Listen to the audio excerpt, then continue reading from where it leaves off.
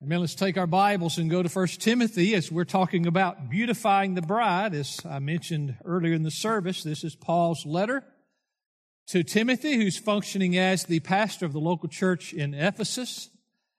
And he's doing something I hope we will do a whole lot of in the future. That is, he's appointed Timothy a church, and while Timothy is actually planting the church and building up the church, Paul continues his equipping and training of him. And here through writing a letter of instruction. So the letter is written to Timothy, but it's written for the whole church. And God in His providence has preserved it for the church today. And we come to 1 Timothy chapter 6 today, verses 6 through 10, a message I entitled True Godly Contentment. True Godly Contentment. Beginning in verse 6, but godliness actually is a means of great gain when accompanied by contentment. For we have brought nothing into the world, so we cannot take anything out of it either. If we have food and clothing, with these we shall be content. But those who want to get rich fall into temptation and a snare, and many foolish and harmful desires, which plunge men into ruin and destruction. For the love of money is a root of all sorts of evil. And some, by longing for it, have wandered away from the faith and pierced themselves with many griefs. Now, the flow of the context is false teachers. And here Paul is bringing up things that are consistent with, character traits consistent with false teachers. And here he takes these schemes, if you will, of the false teacher, and he breaks them apart and finds application for Timothy and us in our pursuit of true godliness. Pretty amazing what Paul does. What keen insight Paul has as he takes the false teacher who claims to know the truth and who claims to teach others the way, though it's all a lie, and he takes that false teacher and those false teachings and turns them around to teach Timothy and us that their desire for gain is evil, but there is a righteous desire for gain. He shows how they deny the truth of mortality, but we can use the truth of mortality to be a blessing and help to us. And how they are caught in the curse of money idolatry, and how we can enjoy the blessings God gives us, but avoid money idolatry. So he illustrates from their false teaching the truth and the true way. Paul exposes the false teacher's error and yet uses their error to unfold God's truth. He takes the false teacher and his teaching and turns it right side out and unveils God's truth.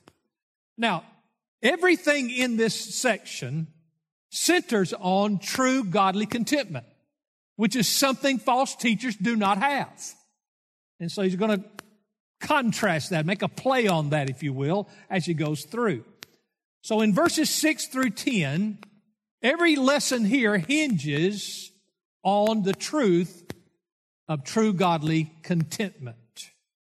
Now I'm going to say 4 things about it from the text today. First of all, true godly contentment is the key to great gain. Secondly, true godly contentment has 2 helpers, birth and death. Thirdly, we'll see that true godly contentment is the secret to maximum living on minimum means. And lastly, we'll see that true godly contentment is the protection from the curse of money idolatry. All right, number 1 this morning, and that is that true godly contentment is the key to great gain. It's the key to great gain. Look at it there in verse 6 again. Now you've got to remind yourselves of the flow of the context. He's been pointing out and exposing false teachers and what they're all about. And he says, here's what's interesting about them. Verse 6, but godliness actually is a means of great gain when accompanied by contentment. Well, what's the context? Well, look up at verse 5. These are those who suppose that godliness is means of great gain. So Paul states there's an irony here that these false teachers are wrong, but in a sense they're right and they can teach us something. They, the false teacher, views godliness, this facade godliness, this cosmetic godliness, because they don't have really true godliness. They view this godliness they put on the outside as a means of great gain. But they're actually using the wrong godliness and they're seeking the wrong kind of gain. In other words, they twisted things inside out, and Paul says, I'm going to twist them back out right side out. So Paul is saying in verse 6, godliness is a means of great gain if it's true godliness and the heart has been changed, and that's where true godly contentment resides also. So he says, these false teachers thought, we'll put on this show, we'll act like we're godly Christians, and we'll get ahead. We'll gain a lot out of this for ourselves. And Paul says, well, you know, they're right. Even though they're wrong, they're right if you look at it the right way and understand the right things. You see, true godliness, not what the false teachers had. They had a false presentation. Looked true to a lot of people, wasn't real. But true godliness finds so much in Christ that they can have a true commitment in whatever place Christ puts them. That's a great key right there. True godliness finds so much in Christ that they can be at peace and have contentment no matter where God puts them. Now, the word contentment that Paul uses here when he makes that expression, godliness is actually a means of great gain if it has also with it contentment. That word contentment there is the idea of sufficiency independent of others or other things. It means you got all you need just the way you are. That's what that word contentment means. You see, Christ alone is all we need. Christ is true contentment. The other stuff's fine and well and good and fun maybe, but it's not our true contentment. It doesn't last. It's hollow. Christ is our sufficiency. Christ gives me righteousness and true godliness that makes me acceptable before God the Father. And Christ gives me the grace to live out this true godliness that He's placed within me. Then He throws in contentment onto the balance also. So Christ gives me righteousness before God. Christ gives me the enablement, the capacity to live in godliness. You could even use the old word piety. And thirdly, Christ throws in contentment as a bonus. So this godliness with this contentment is great gain. Matter of fact, you've gained everything if you have Christ and His godliness and His corresponding contentment in your life. You think about it. If that's really all you have and all you need, then nothing can really hurt you. What or who could hurt Christ? This false godliness, Paul's contrasting to, that he mentions in the earlier verses, this false godliness of the false teacher will always end in total loss. A couple of insight from the Apostle Paul's experience with true godly contentment. We'll look first of all at Philippians 4:11, where Paul makes that powerful yet simple statement, I've learned to be content in whatever circumstance I am in. Paul says, as I've grown as a Christian, and I've experienced, and by the way, people always point out all the times Paul spent in prison, and that ought to be pointed out. You or I may spend time in prison for being a Christian one day, when the authorities finally say that we are a detriment to public health, when they condemn us for hate speech and breaking hate speech laws. That day could very well be coming. But Paul says, I can be content in prison. But also Paul wrote to wealthy Philemon and said, get my room ready. I actually know pious preachers who would say, when you go to a place, you shouldn't try to stay in the nicest place. Well, Paul did. But he knew Philemon loved him. He knew he was welcome at Philemon's. And he knew that, hey, for a change, I'm going to have a very nice setup at wealthy Philemon's house. But Paul said, here's the thing.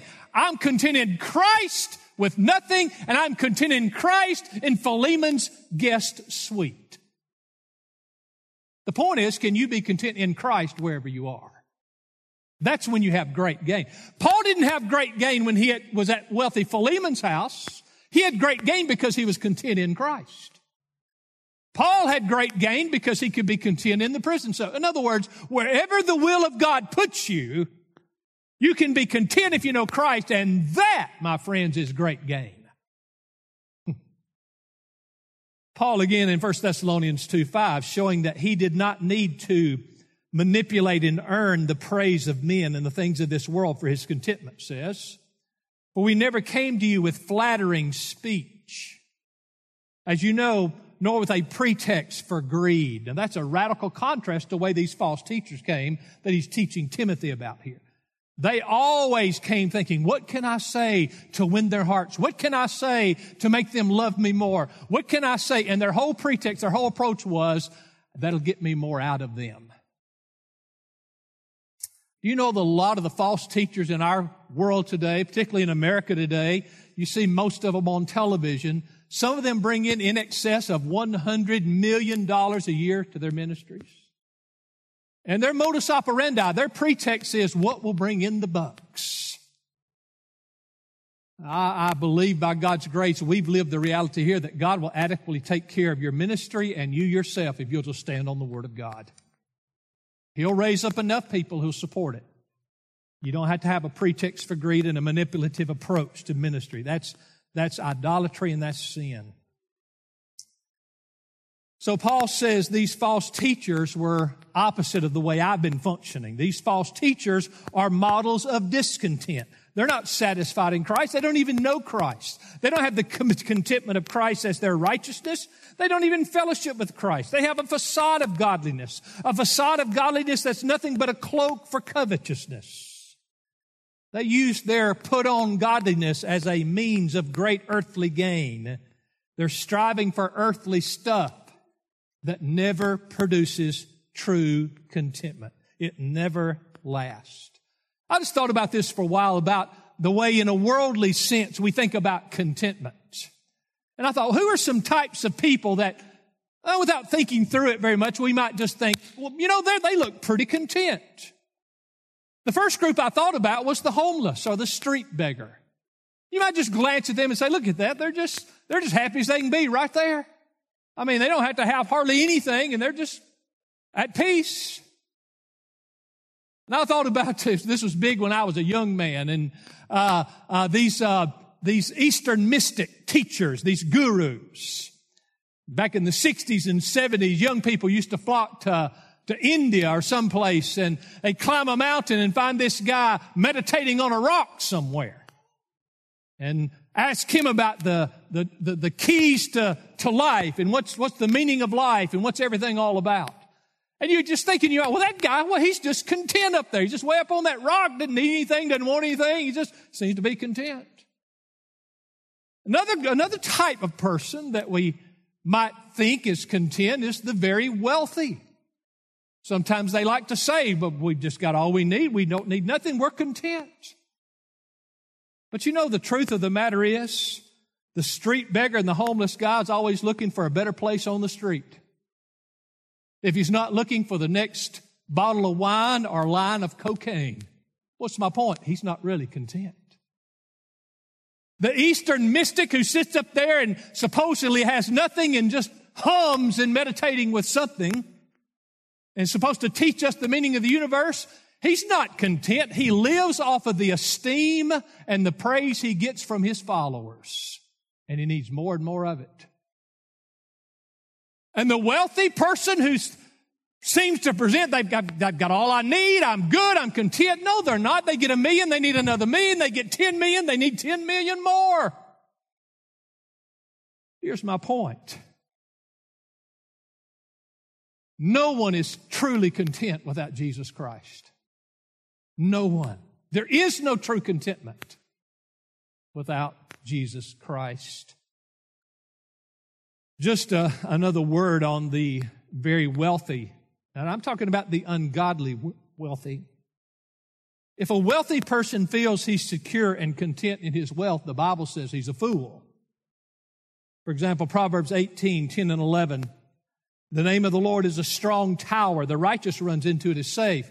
The Lord is my safe place, my contentment. Verse 11, a rich man's wealth is his strong city, and like a high wall in his own imagination. He imagines everything's good, but it ain't good. So there's a man who claims to be content, seems to seek nothing in this world. There's another man who has seemingly everything of the world, and he claims to be content, yet neither of these know true contentment. Verse 6 again, look at our text. But godliness is actually a means of great gain when accompanied by contentment.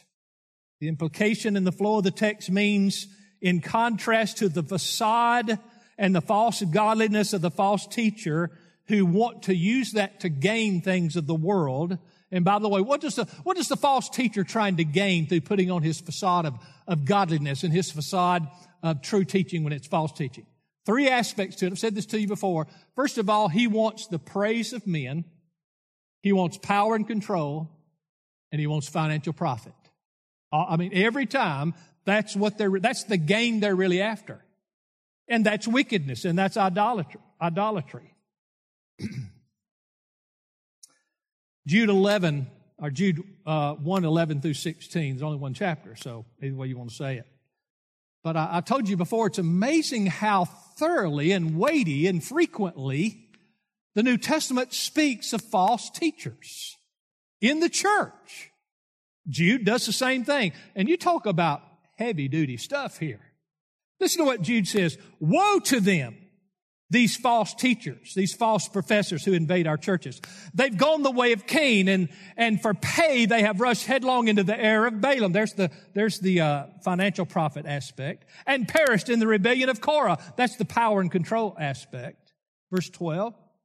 These are men who are hidden reefs in your love feast, when they feast with you without fear, caring for themselves, clouds without waters, carried along by winds, autumn trees without fruit, doubly dead and uprooted. In other words, they come to you with these teachings and they just thrill you and astonish you and draw you in. It seems so wonderful, but they have nothing to deliver.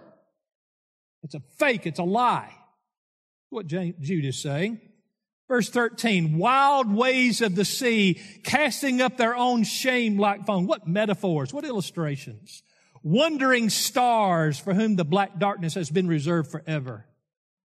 It was also about these men that Enoch in the 7th generation from Adam prophesied, saying, behold, the Lord came with many thousands of his holy ones to execute judgment upon all and to convict all the ungodly of their ungodly deeds which they've done in an ungodly way, and all of the harsh things which ungodly sinners have spoken against him.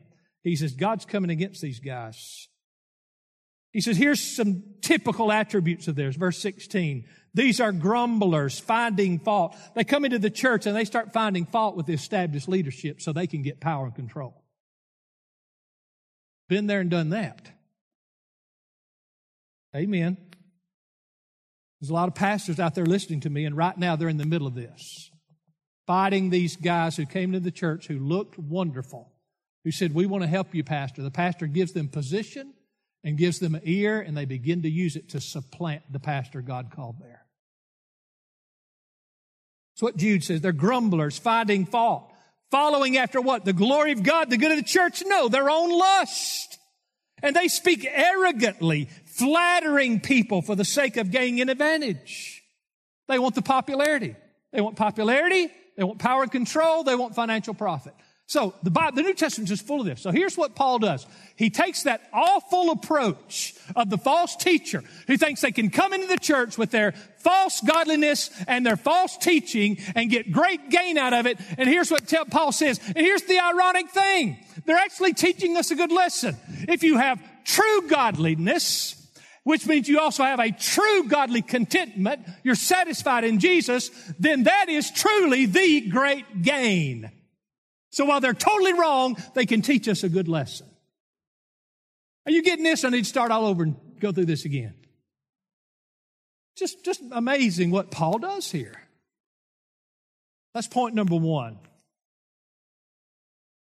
Point number 2. True godly contentment has 2 wonderful helpers, birth and death. God says, I've given you some helpers here to help you rest in true godly contentment. And those 2 helpers are birth and death. So we have a truth from birth back to earth. Job taught us about this in Job 1:21. Job, exceedingly wealthy man who lost everything.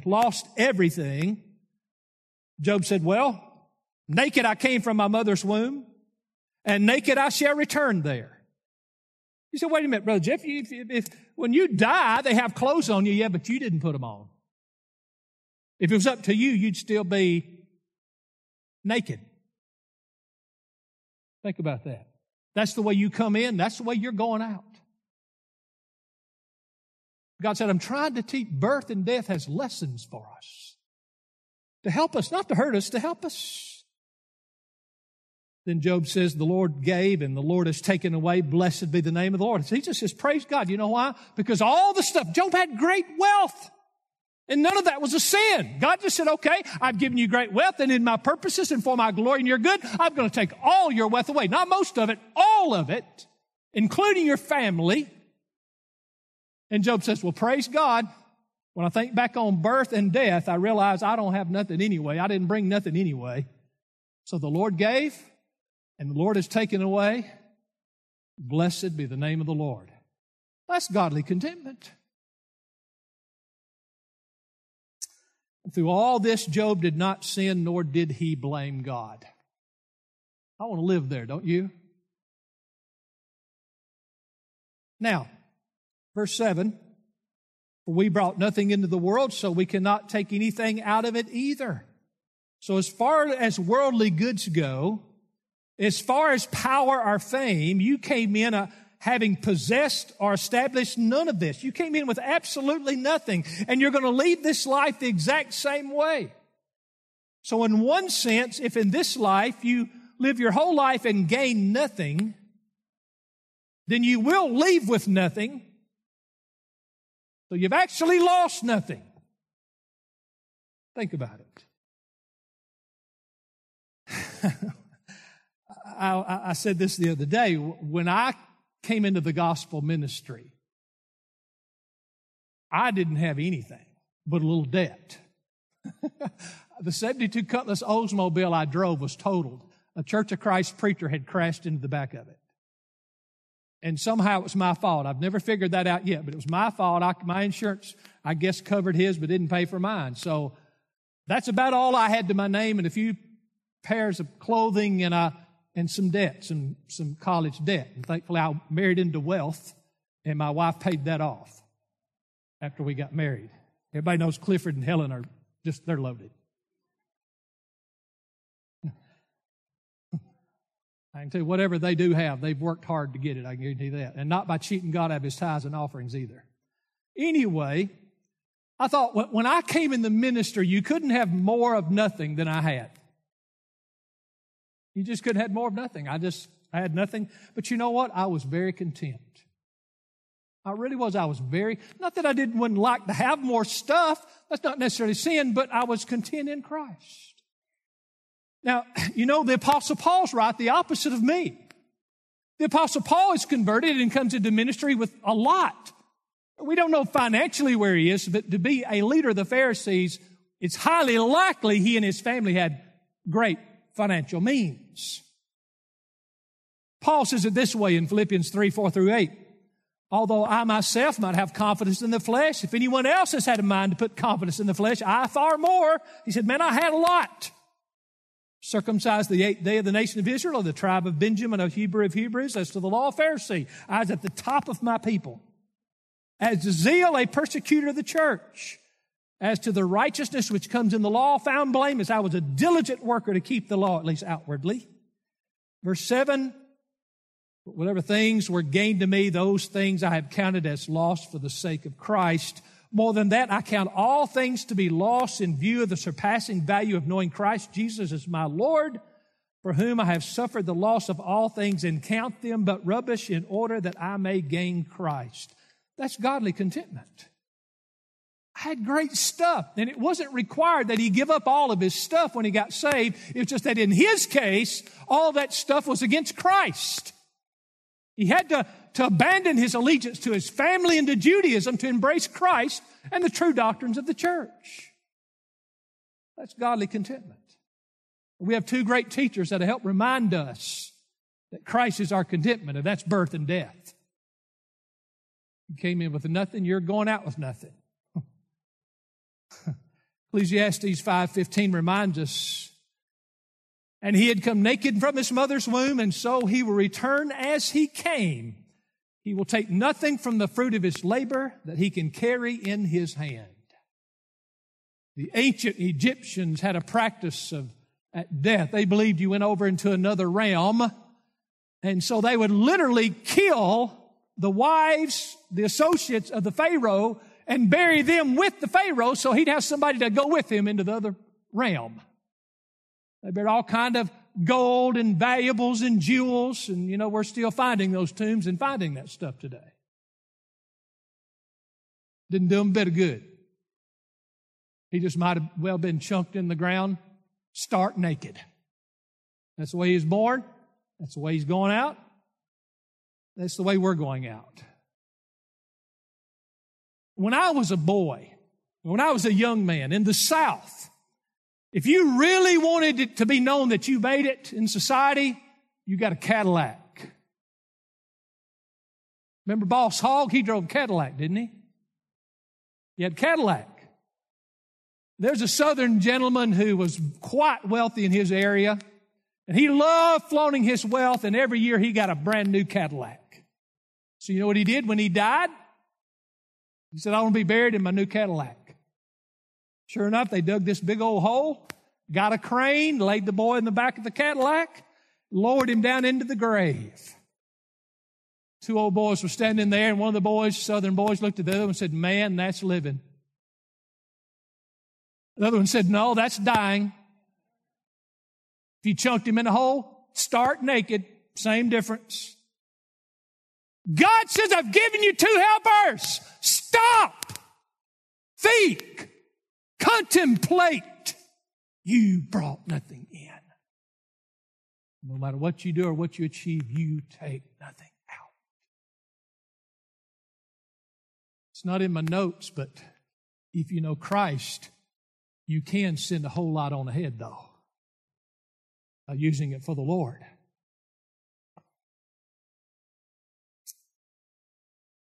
Jesus said that we ought to be done with all this stress and anxiety of wishing and working and hoping for the things of the world. This desire is the breeder of discontent. Matthew 6:25 reminds us, for this reason I say to you, do not be worried about your life. This is Jesus. As to what you will eat or what you will drink, nor your body as to what you will put on, is not life more than food and the body more than clothing. Jesus' point is not that you don't work for those things and even enjoy some of those things. It's just that your primary motive and worry shouldn't be centered on those things. Number 3 in our outline, true godly contentment is the secret to maximum living on minimum means. He says in the next verse, verse 8 there, if we have food and covering with these, we shall be content. Now the scholars tell us that when he says food and then the word covering, the scholars say likely includes a roof over your head. The point here is not that these are exacting principles or an exacting law that Christians must live by. I've run into a few Christians along the way that would like to dictate the exact amount of money you can spend on a car, the exact amount of money you can spend on clothes, the exact amount of money you can spend on a house, when the Bible doesn't give any of that. Jesus and the Apostle Paul ministered with, fellowshiped with, and commended exceedingly wealthy people. But the point is, if that's where you find yourself, you can be content there. If you have true godly contentment.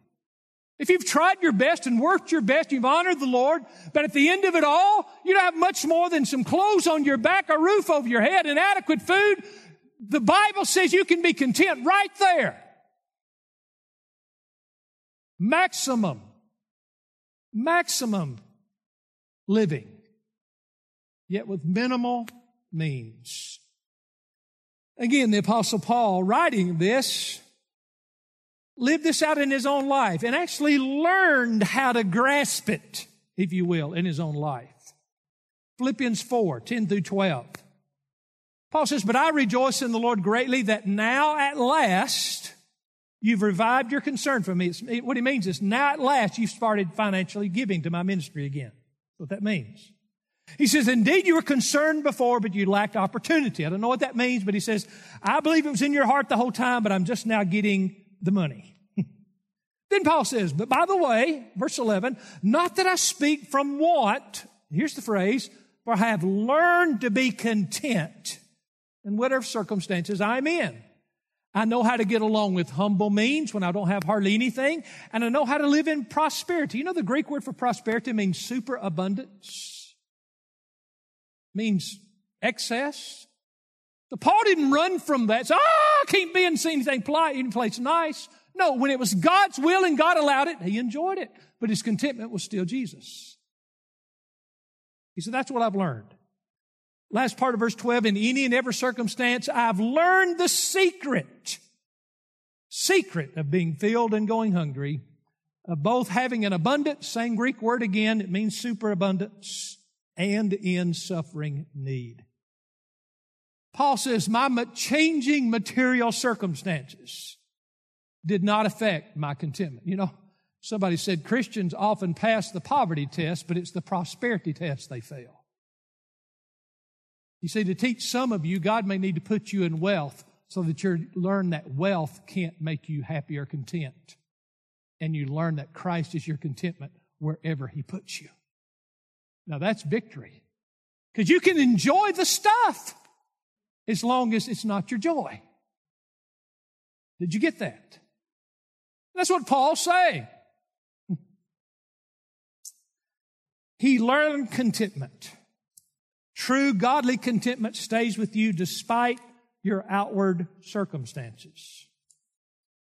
Ladies, even if you never get your house looking like Joanna Gaines's houses, you can still be content. Men, even if you never go deer hunting and do the things, get the bass boat you think you ought to have, you can still have true contentment. Nothing wrong with either one of those. Challenge is in your heart, where's your contentment? Number 4, our last one. True godly contentment is the protection from the curse of money idolatry. The protection from the curse of money idolatry. In verse 10, he words this, the love of money, and we'll talk more about that in just a moment. But we've come to verse 9, and he uses this phrase, those who wish to be rich. The idea of wishing to be rich is more than willing to be. It means this total resolve, this earnest desire. This means I've got to get rich at any cost. That's the answer. That's the goal. He said those are the kinds of people who have really, really bad problems down the road. This is a fatal attraction. Then he begins to unfold all that's going to happen. If that's your heart, and that's the primary drive of your heart, he says, here's what's happening. First of all, you fall into temptation. You see it in your text, it's the next part. You fall into temptation. Now, the idea here is not that you're exposed to temptation. It means you're already in the temptation. You're already there. You're beyond exposed. You've fallen into it already like a miry pit, and it's near impossible to get out of. Being wealthy, again, is not the sin. Loving wealth and longing for it is the sin that brings along with it the temptations you've now fallen into. He goes further. He says, and it's a snare, verse 9. It's another step downward. Paul also speaks of the snare of the devil. Snare is a trap, a stronghold. It holds you. Then he goes another level down, and many foolish and harmful desires. Foolish means irrational. Then you begin to think thoughts that are just absolutely stupid, that are weird, perverse, terribly unhealthy, foolish, harmful. It's a deception that overcomes you with many harmful things attached with it. Many foolish and harmful, the word desires. These desires are warped and perverse, like I just said, and they lead to harm. Verse 9, they plunge men into ruin and destruction. You know, the paradox here is, I've met quite a number of these through the years, is men who have significant wealth and they have their millions put away and they've got it all planned out and they think they're bulletproof. And they're blinded because God says you're already in the miry pit of multitudes of temptation. You're already in a snare and a stronghold. You already have irrational, foolish thinking and desiring, and it's harmful, and it's going to plunge you to ruin and destruction. It's hard to find anything stronger than this in the New Testament. But true godly contentment is the protection from this money idolatry. And it's the only protection. That last phrase there, plunge men into ruin and destruction, in verse 9, means it's never going to end well. Both temporal and eternal destruction is emphasized here. But I'm 100% convinced, though the saved man may struggle with the idolatry of money, he never ends here. He never ends up there, being plunged to ruin and destruction. Now, Paul said, Timothy, I'm not through with this. Verse 10, he amplifies it more and says, for the love of money is a root of all sorts of evil. They did not say the possession of money. He did not say the obtaining of money. He said the love of money. He said it's the heart motive that's key here. It's like the Sermon on the Mount. They're the Pharisees who could rise up and say, we've never killed anybody. He said, well, time out. Have you ever hated anybody in your heart? It's the motive of the heart that God's going to judge you for. You're a murderer already, Jesus says, if you've hated in your heart. Wait a minute, I've never committed adultery, the Pharisees of the day might say. At least nobody knows it. Jesus said, no, what? Time out. Have you ever lusted in your heart? Which got every one of them. Then you're an adulterer already. That's the truth here. It's the heart. It's the love from the heart. That is the sin of the love of money. And this is the sin of the rich, and this is the sin of the poor. Matter of fact, in my 40 years of ministry, I've seen a lot more poor people with the sin of the love of money than I've seen rich people with the sin of the love of money. You know why? Because there's more poor people than there are rich people. As far as the heart attitude and the heart capacity, you can be full of this sin and have nothing, materially speaking. And you can have lots of stuff and be walking in good victory over this sin and idolatry. Don't be caught up in this unbiblical false doctrine of some groups, the Roman Catholic Church in particular, which teaches that material impoverishment is somehow holiness. It is not. Holiness is knowing Jesus Christ. And I don't know what your lot in life will be, and there's nothing wrong with working hard and getting ahead. But you must not fall into the idolatry of the love of money. It's a root, the Bible says, of all sorts of evil here. Doesn't mean it's the only root, but it's a prominent root that brings many evils along with it. It's a root that springs forth many evil fruits.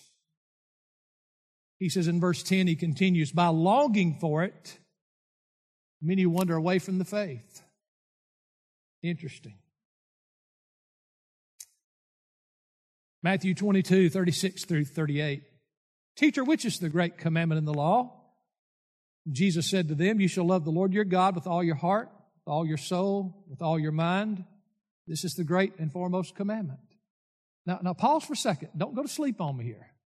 Don't check out on me. You're all so nicely social distanced. This should be normal. It should be that every human being made in the image of God, the first moment, the first thought of the day, every morning should be, I love my God with everything that's in me, and I will honor Him and serve Him 100% all day long today. But Jeff, nobody lives like that. That's because we're all abnormal. We're all created by this Creator to love Him and honor Him. But sin has marred us, corrupted us, and this is no longer normal. That's the way we ought to be. And we're warped. So therefore, in contrast to loving God with all your hearts, we should not love money at all. But Satan has warped it. He's inverted it.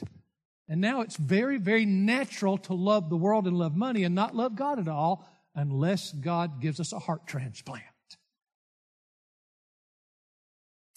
And he begins, like Paul says, to teach us. Did you hear that? Paul said, I've learned. It didn't just happen overnight. As a Christian, I've learned to find my true contentment in God.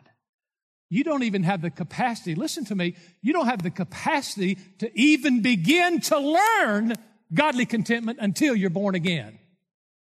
Then you begin learning that. I'm going to tell you, God can teach it to you.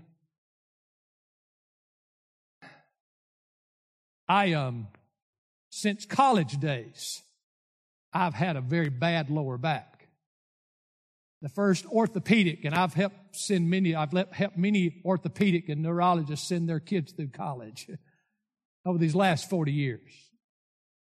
The first orthopedic said, you've got a congenital defect in your lower back. It's just not made the way it's supposed to be. There's weakness there, and playing football and all the stuff you did just kind of ground it up and crunched it up in there. Somebody said amen on that. And I know a lot of you can sympathize with back, and it just kind of cycles. I have good weeks and bad weeks, good months and bad months, and I've had some bad months lately, just grinding, aching pain. And I said, Lord, let me say this as a prerequisite. I saw 2 doctors in the last month or 2, and they said, you understand, Pastor, that men with backs like yours don't climb trees and shoot deer.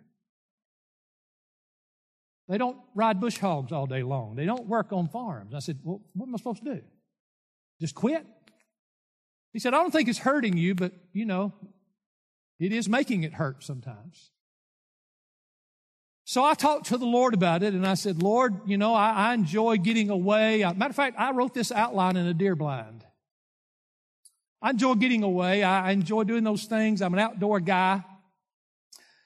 But it's getting really hard with this pain and ache in my legs. And the Lord spoke to me.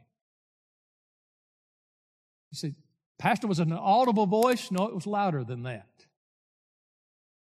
He said, didn't you pray and say, Lord, all I ask is just to be effective for you in my latter days?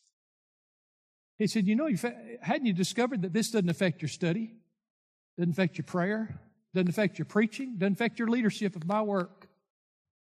So shut up. That's what I felt like I was saying. And I said, hallelujah. I'm learning to be content. If you've already learned it, make an appointment with me this week and get me on over the bell curve a little bit. I think I'm kind of over the edge, but I want to keep going. Amen? And so honestly, now I'm not just trying to blow smoke. I'm just saying I have a peace about it. And I went and had those injections in my back, and I'm going to do all of them the insurance company will let me do. And it helped quite a bit. It helped quite a bit. And it was like God said to me, see, if you'll get content in what I want you to do and in me personally, then I might give you some of that other stuff too. So my back felt better, and I went hunting twice this past weekend. But I may not get to go again. And that's okay. You know why? Because I'm learning to be content in Him. He may let us, God's not a cosmic killjoy. He may let you enjoy and have a lot of stuff that you'd like to have if you don't have to have it. And you're learning to be content in Him. Well, let's unpack the rest of this. We're almost through. He said these people who have this love of money, it's the driving force of their existence. They pierce themselves, self-inflicted wounds they bring on themselves with many griefs. It can be translated pains or sorrows. Last part of verse 10, they have these many griefs. I'm convinced this includes, may primarily include, but this includes the gnawing griefs of their latter years. Did you hear that? Everybody thought they had the world by the tail. They were so powerful and wealthy and had it all going. And God says, but there is an activity being created by my divine providence in their soul that will bring them to their latter years with gnawing griefs. The gnawing grief of rebellious children and rebellious grandchildren because you taught them to love the world and not love God. The gnawing grief of a broken marriage because your love of stuff outweighed the love of your spouse. The gnawing grief of destroyed relationships as your love for stuff broke relationships down through the years. And maybe worst of all, the gnawing grief of loneliness and lovelessness in your latter days. Because when a man loves himself and loves the world, he puts himself at enmity with everyone. It's about me. And people pick up on that. He goes into those latter days with no true friends. Warren Buffett has been one of the wealthiest men in the world for a long, long time. You know what Warren Buffett said the other day? He said, to be honest with you, the only thing that really matters now is being loved by the people you want to be loved by. I own half the world, but it didn't really matter. If you're not loved by the people you want to be loved by. You know, I thought, what a gift the church is. I'm loved by all of you. Been a good place to say amen. I'm loved by all of you. And you have to love me whether you want to or not in Christ. And if I have a hurt or a need, you know about it. So many of you write notes and cards and bless me. And it's just, isn't Christianity wonderful? What great gain that is.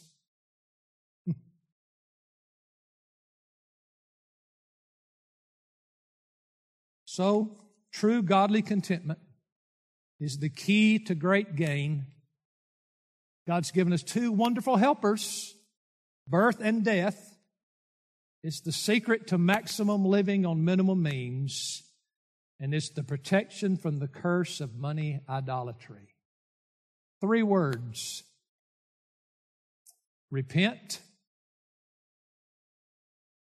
Remind yourself, He's my contentment. Repent of whatever idolatry and whatever other stuff. If you're discontent, you've got too much focus on something other than Him. So repent, remind yourself that He's your joy, He's your contentment. Thirdly, repeat. Amen. Can I get amen there? How many times have I told you, the only way I can keep my heart halfway right is say, God, this is your car, this is your truck, this is your four-wheeler, this is your house, that's your bank account. I really like saying, that's your debt. I don't know if that works like it's supposed to. But anyway, God, it's yours. It's all yours. Thank you for letting me enjoy some of this, but it's not my joy. It's not my joy. So repent. Remind yourself He's your true contentment. And repeat. This is not something you do. It's something you live. You know why? You keep slipping back. Praise the Lord. We can't lose in Jesus Christ. Amen.